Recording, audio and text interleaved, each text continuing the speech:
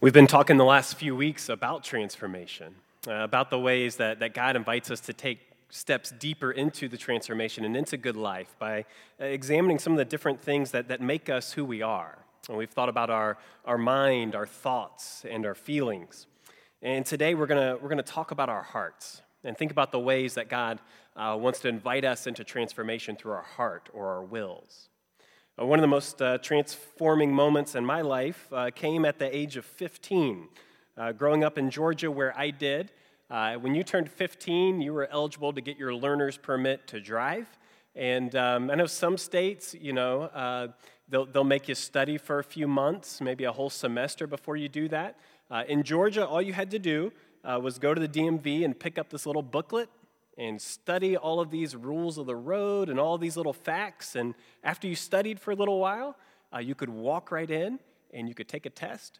And if you passed it, you could leave and you could drive a 2-ton vehicle as long as you had an adult beside you. And so I did the work at age 15. I went into the DMV, I passed the test, and I thought, it is the best of times. And then I walked out the door, and I looked in the parking lot. Could you go to the next slide for me? And then I remembered what I was going to start driving now that I was 15, and I thought, it is the worst of times. It is not good. So as I entered into that practice of driving and learning to operate a vehicle, one of the things that I found is that you could learn about a vehicle all day long, but the act of driving did not necessarily come naturally to me. I remember driving and it just being tense. Anybody had those experiences where you're driving with an adult and it is just tense in the vehicle? And a vehicle like that, there's all kinds of space for that tension to grow. And I remember, two things that bothered my parents. One was that I just hugged the middle line too much. So I'd always be like, hey, you're too close to the middle line. And then I would overreact, and that was the whole thing. But the other thing that drove my dad crazy in particular is that when it came time to turn, I could not figure out which direction to push the lever to turn to get the blinker on in the right direction, right? Like, it took me months to figure that out. I remember you're not driving for a week until you just think about and it's like, okay. It just did not come automatic to me, right? But it's amazing what happens over time, right? How many of you, as you drove here this morning, how many of you even thought, hey, I'm turning left, I should put my left blinker on? Did anybody remember having that conscious thought this morning? Or even as you drove here, a place that's familiar to you, did you leave your home and think, okay, I'm gonna turn left, and then I know my next turn is gonna be in the right? Did you go through the mental steps of, these are the turns that I'm going to make? Like, it becomes so automatic to us, so we use a phrase for it, right? I know it by heart, right? I know it by heart. It means I don't just have the intellectual ideas, I don't just understand the concepts, but the heart is the center, the will, where we take those ideas, those thoughts, those feelings, and we put them into action. And when it works beautifully, it's a wonderful thing, right? You probably maybe drove here without breaking the law, and you did it pretty automatically, right? That's amazing. And I think this morning that's a picture of discipleship for us. Jesus wants our following of him to become almost automatic, almost second nature, as we allow our hearts to be transformed by him in ways that line up our lives with the actual goodness of God and the will of God. But that requires work for us.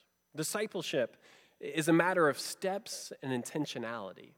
But as we enter into those steps and those practices, God meets us there, and he transforms our hearts. That's the good news of Scripture.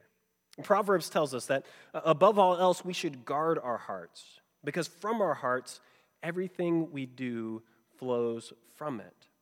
So this morning, I want us to think about our hearts, our wills, that which flows automatically through us. As we think about that, one of the things that we might recognize in particular in connection to our relationship with God is that we don't always go the way that God wants us to go automatically. We don't always think the way that lines up with the will of God automatically. It takes quite a bit of work and practice. Andrew Murray was an 19th century pastor in Africa. This is one of the things that he said about our hearts or our wills. He said, "We find the Christian life so difficult because we seek for God's blessing while we live in our own will. We should be glad to live the Christian life according to our own liking. So Andrew Murray is kind of telling us that as we say, I want to live my life in allegiance to Jesus, one of the things that enters in is duplicity. We want to follow Jesus. We want the gifts and the rewards of that, but we also want to do whatever it is that we want to do, right? I mean, that's what he's saying here. We want the Christian life, but we want it according to our own liking. I'll follow Jesus as long as he doesn't mess with my political beliefs. I'll follow Jesus as long as he doesn't mess with my bank account. I'll follow Jesus as long as he doesn't touch those things that are most important or most sacred to me. And Andrew Murray is saying, that's a heart that's missing it. That's a heart that's missing the will of God, and in so missing the will of God, missing the fullness of God. And what he's alerting us to is that sometimes our hearts need to change. Sometimes we need transformation. And one of the most dangerous things in the Christian life is that we could have arrived. We could have it all figured out. We could have it all sorted, and we have no more need in our lives for God to actually mess with us or lead us, would be another way of saying that. Now, this week, we remembered and we celebrated the legacy of Dr. Martin Luther King Jr., and one of the things that I've been in the practice of doing is just digging into some of what MLK did and taught. And so this week, I read his memoir on the Montgomery bus boycott called Stride Toward Freedom. And as I read it, it broke my heart, obviously, in all kinds of ways. But one of the things that it was a very clear pictures of wills clashing.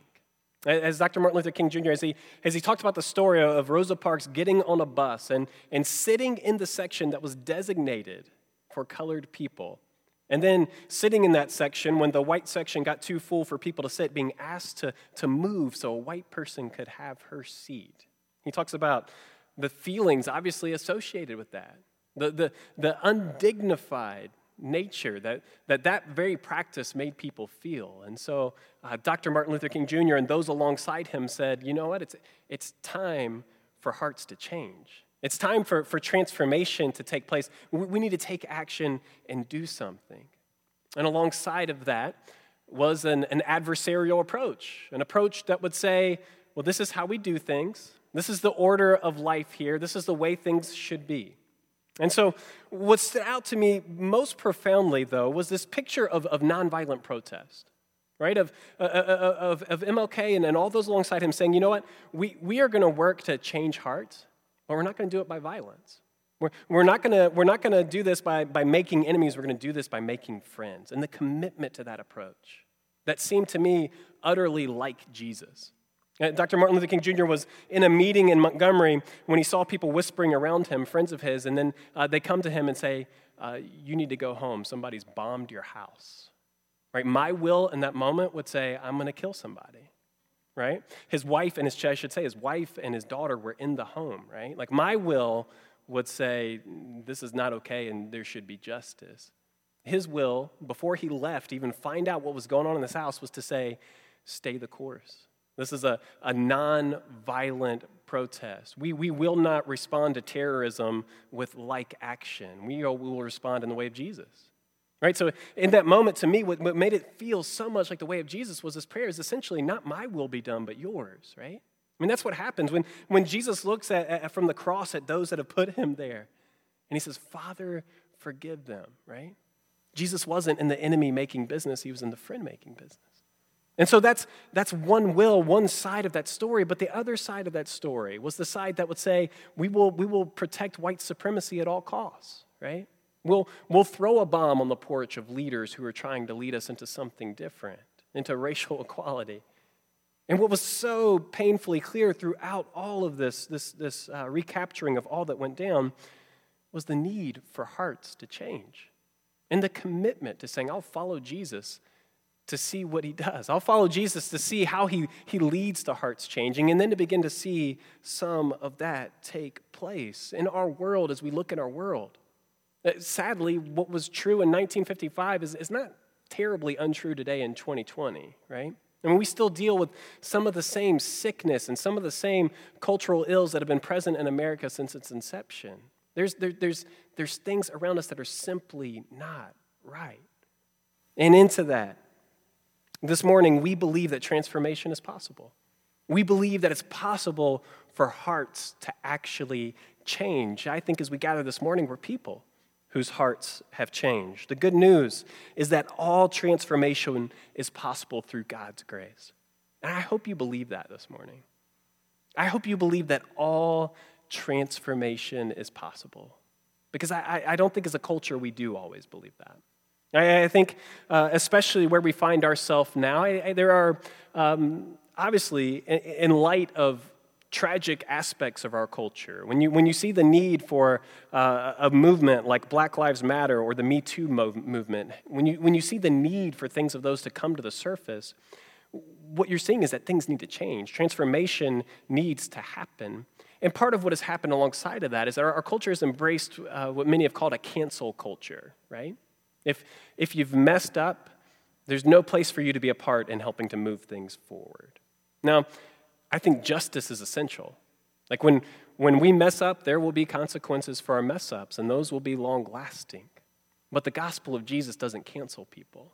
Right? The gospel of Jesus says transformation is possible through God's grace, and that transformation is possible for absolutely all people. And it's possible for absolutely all issues, I believe. I think it's part of the Christian hope.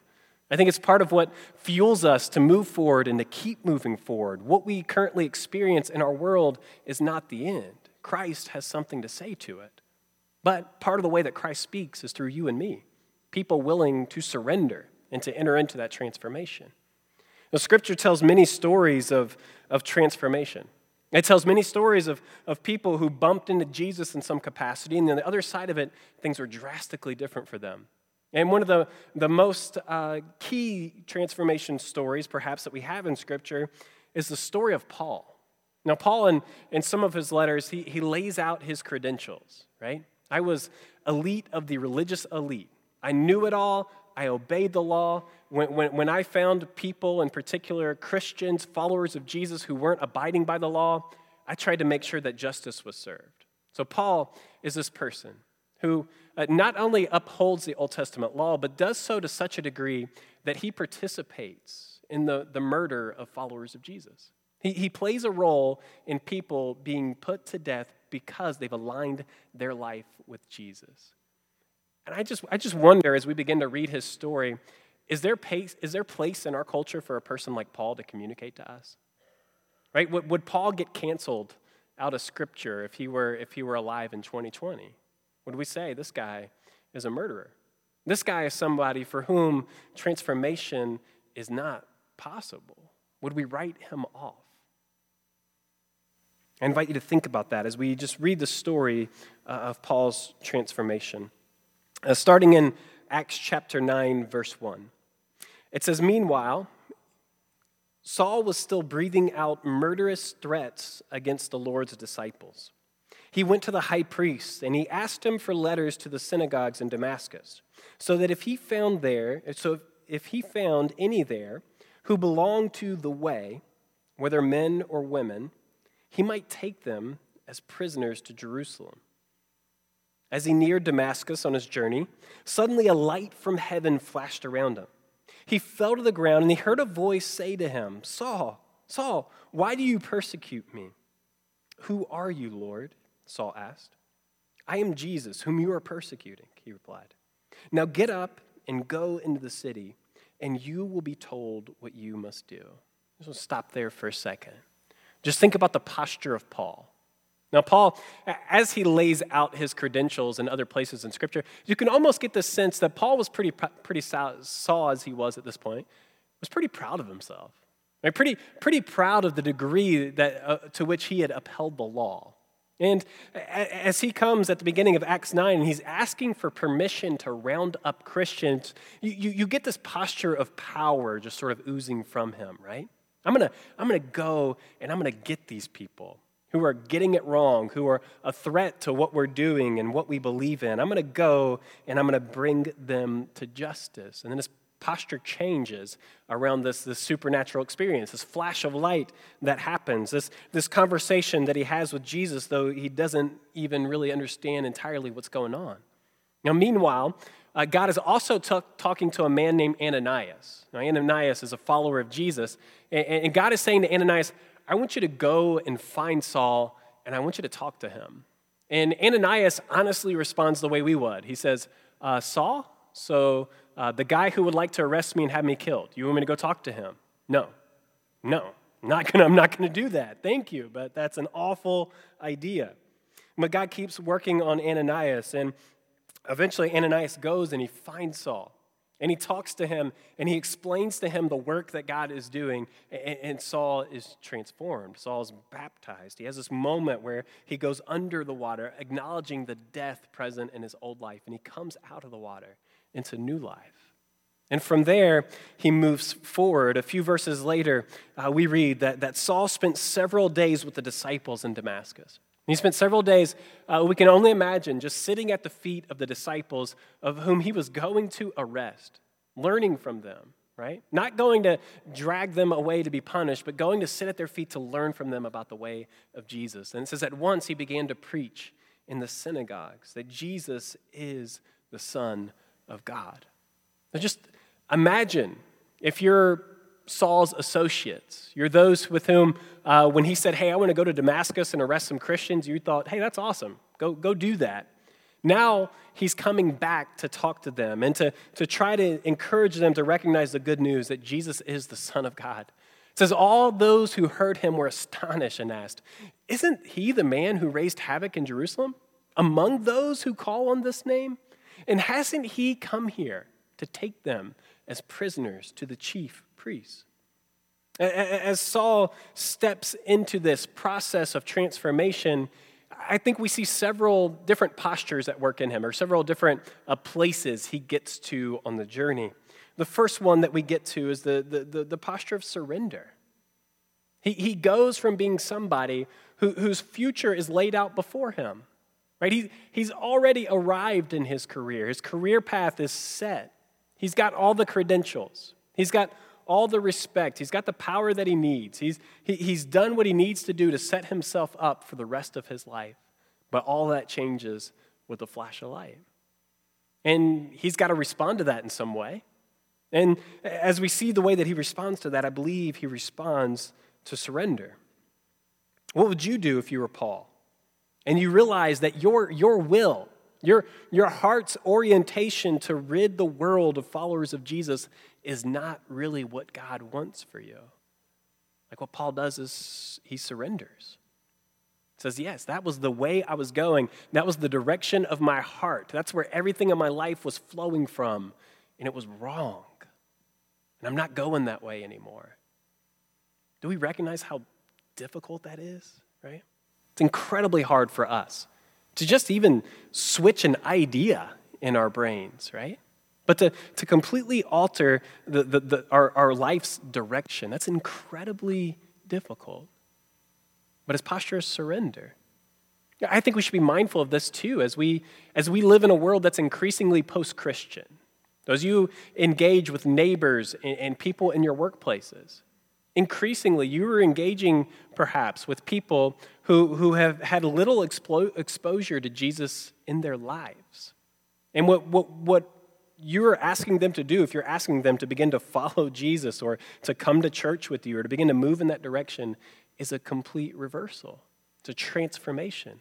It's incredibly difficult. It often doesn't happen with a flash of light. Well, what happens in a situation like Montgomery, Alabama in the 1950s, where white supremacy and racism are the rule of the day, and you come saying, this is not the way of Jesus. You can pull whatever Bible verses you want, but this is not the heart of Jesus. For somebody to say, you're right, I'm wrong, is incredibly hard. But it's essential. It means people have to say, yes, I surrender. I did that. I went that way. I believed that. But I can do that no longer if I'm going to follow Jesus. I can do that no longer if I actually want the good life. So what does it look like for us as Christians to surrender and to encourage other people to surrender? What does it look like for us to look at our world and say, there are lots of things that aren't right? That if Jesus were right here among us, he could not celebrate. He cannot be a part of. It means for us, well, we need to identify ourselves and we need to locate ourselves amongst the things that Jesus would be a part of. And we need to be people who are willing to look at our own ideas, our own beliefs, our own prejudices, even our own political parties sometimes, and say, you know what? I surrender to Jesus. I can no longer be associated to this or connected to this and baptize it with the name of Jesus. I simply can't do it. I surrender. And I hold that up for you this morning as a posture that I think we all need to be open to not assume we have it all right and all figured out.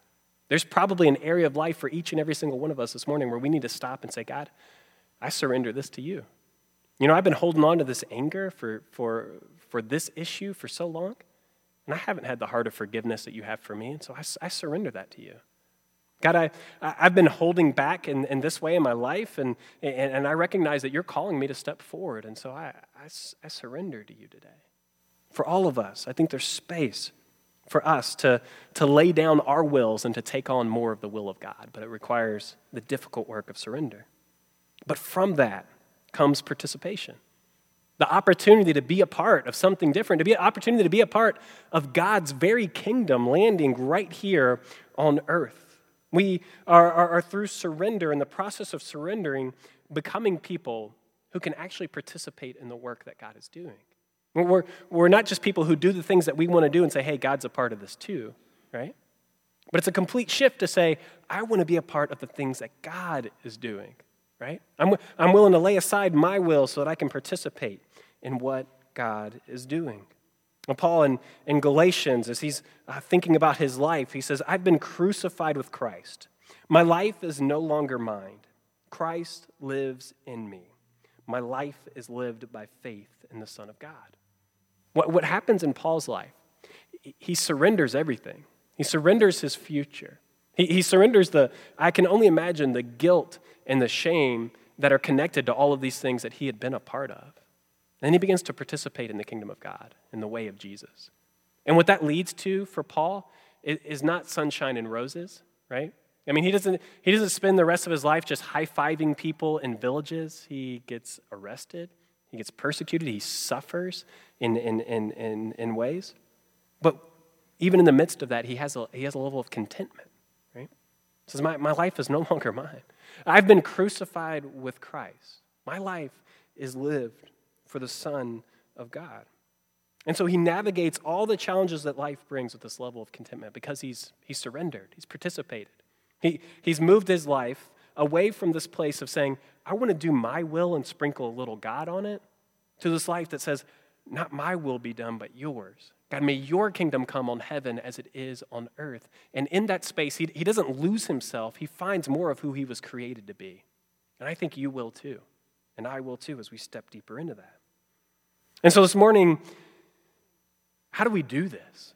How do we actually become people who are not putting on their left blinker when they need to go right, but instead are people who automatically bump into injustice and things that are just wrong in our world, and we say and we know inherently, yes, this is wrong and I can't be a part of it? How do we become people who more automatically live out the life of Jesus in our life? I think the only way is practice. And the only way that I could get the blinker thing right was lots and lots of practice. And I think the only way that we can become people who can actually submit our wills to God is through practice. And Christians throughout the ages have engaged in all kinds of practices that I think at the heart of them is this prayer, God, may your will be done and not mine. Christians have practiced solitude, right? Getting by themselves with space to focus on God. Now, whether that's through prayer or devotion, it's space that says, God, I'm opening myself for you to speak. Like that very practice is the practice of saying, God, may your will be done. God, may you work. May you do something. I'm sitting here in solitude. I don't feel like I'm doing a whole lot, but God, may you show up. Now, Christians have engaged in the practice of fasting. They're saying, God, in most cases, the traditional sense, I'm not going to eat. And when I experience hunger pangs, God, that's going to remind me to pray. It's going to remind me to turn my heart to you. Now, what is not intentionally not eating and experiencing hunger so that it might point us to the heart of God other than a prayer that, God, may your will be done, but not mine? The practice of worship.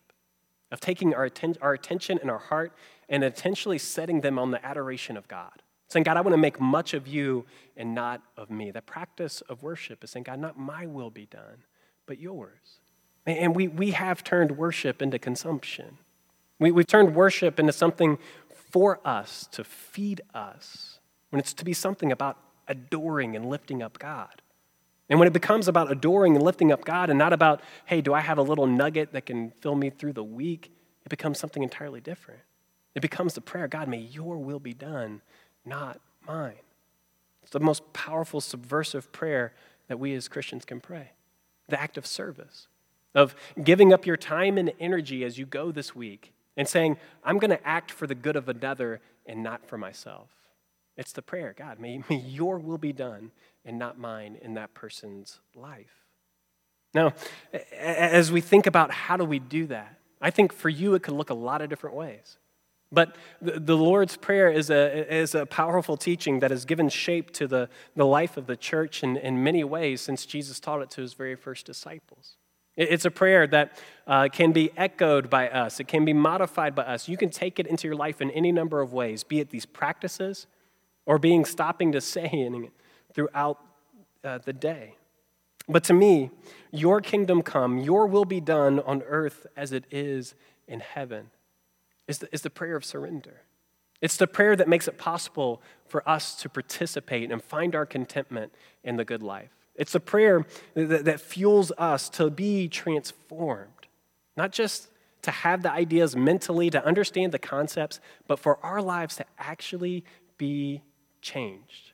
And as Jack read, or what would it look like in our world if we loved others to the degree that God loves us? Would the world not be transformed? What would the world look like if we forgave others to the degree that God forgave us? Not just believed it or knew it, but if we actually did it, the world would be changed. So, church, that's the challenge. May we be transformed. May God's will be done on earth as it is in heaven and not ours. And I want to invite you to make some space for that in your hearts today. The practice, the place where I think we can start is simply by saying, God, I surrender. As Scott saying, I surrender all to you. Right? We're gonna show just a video that just sings the Lord's Prayer over us, and then I'm gonna pray, and then we're gonna sing that song one more time.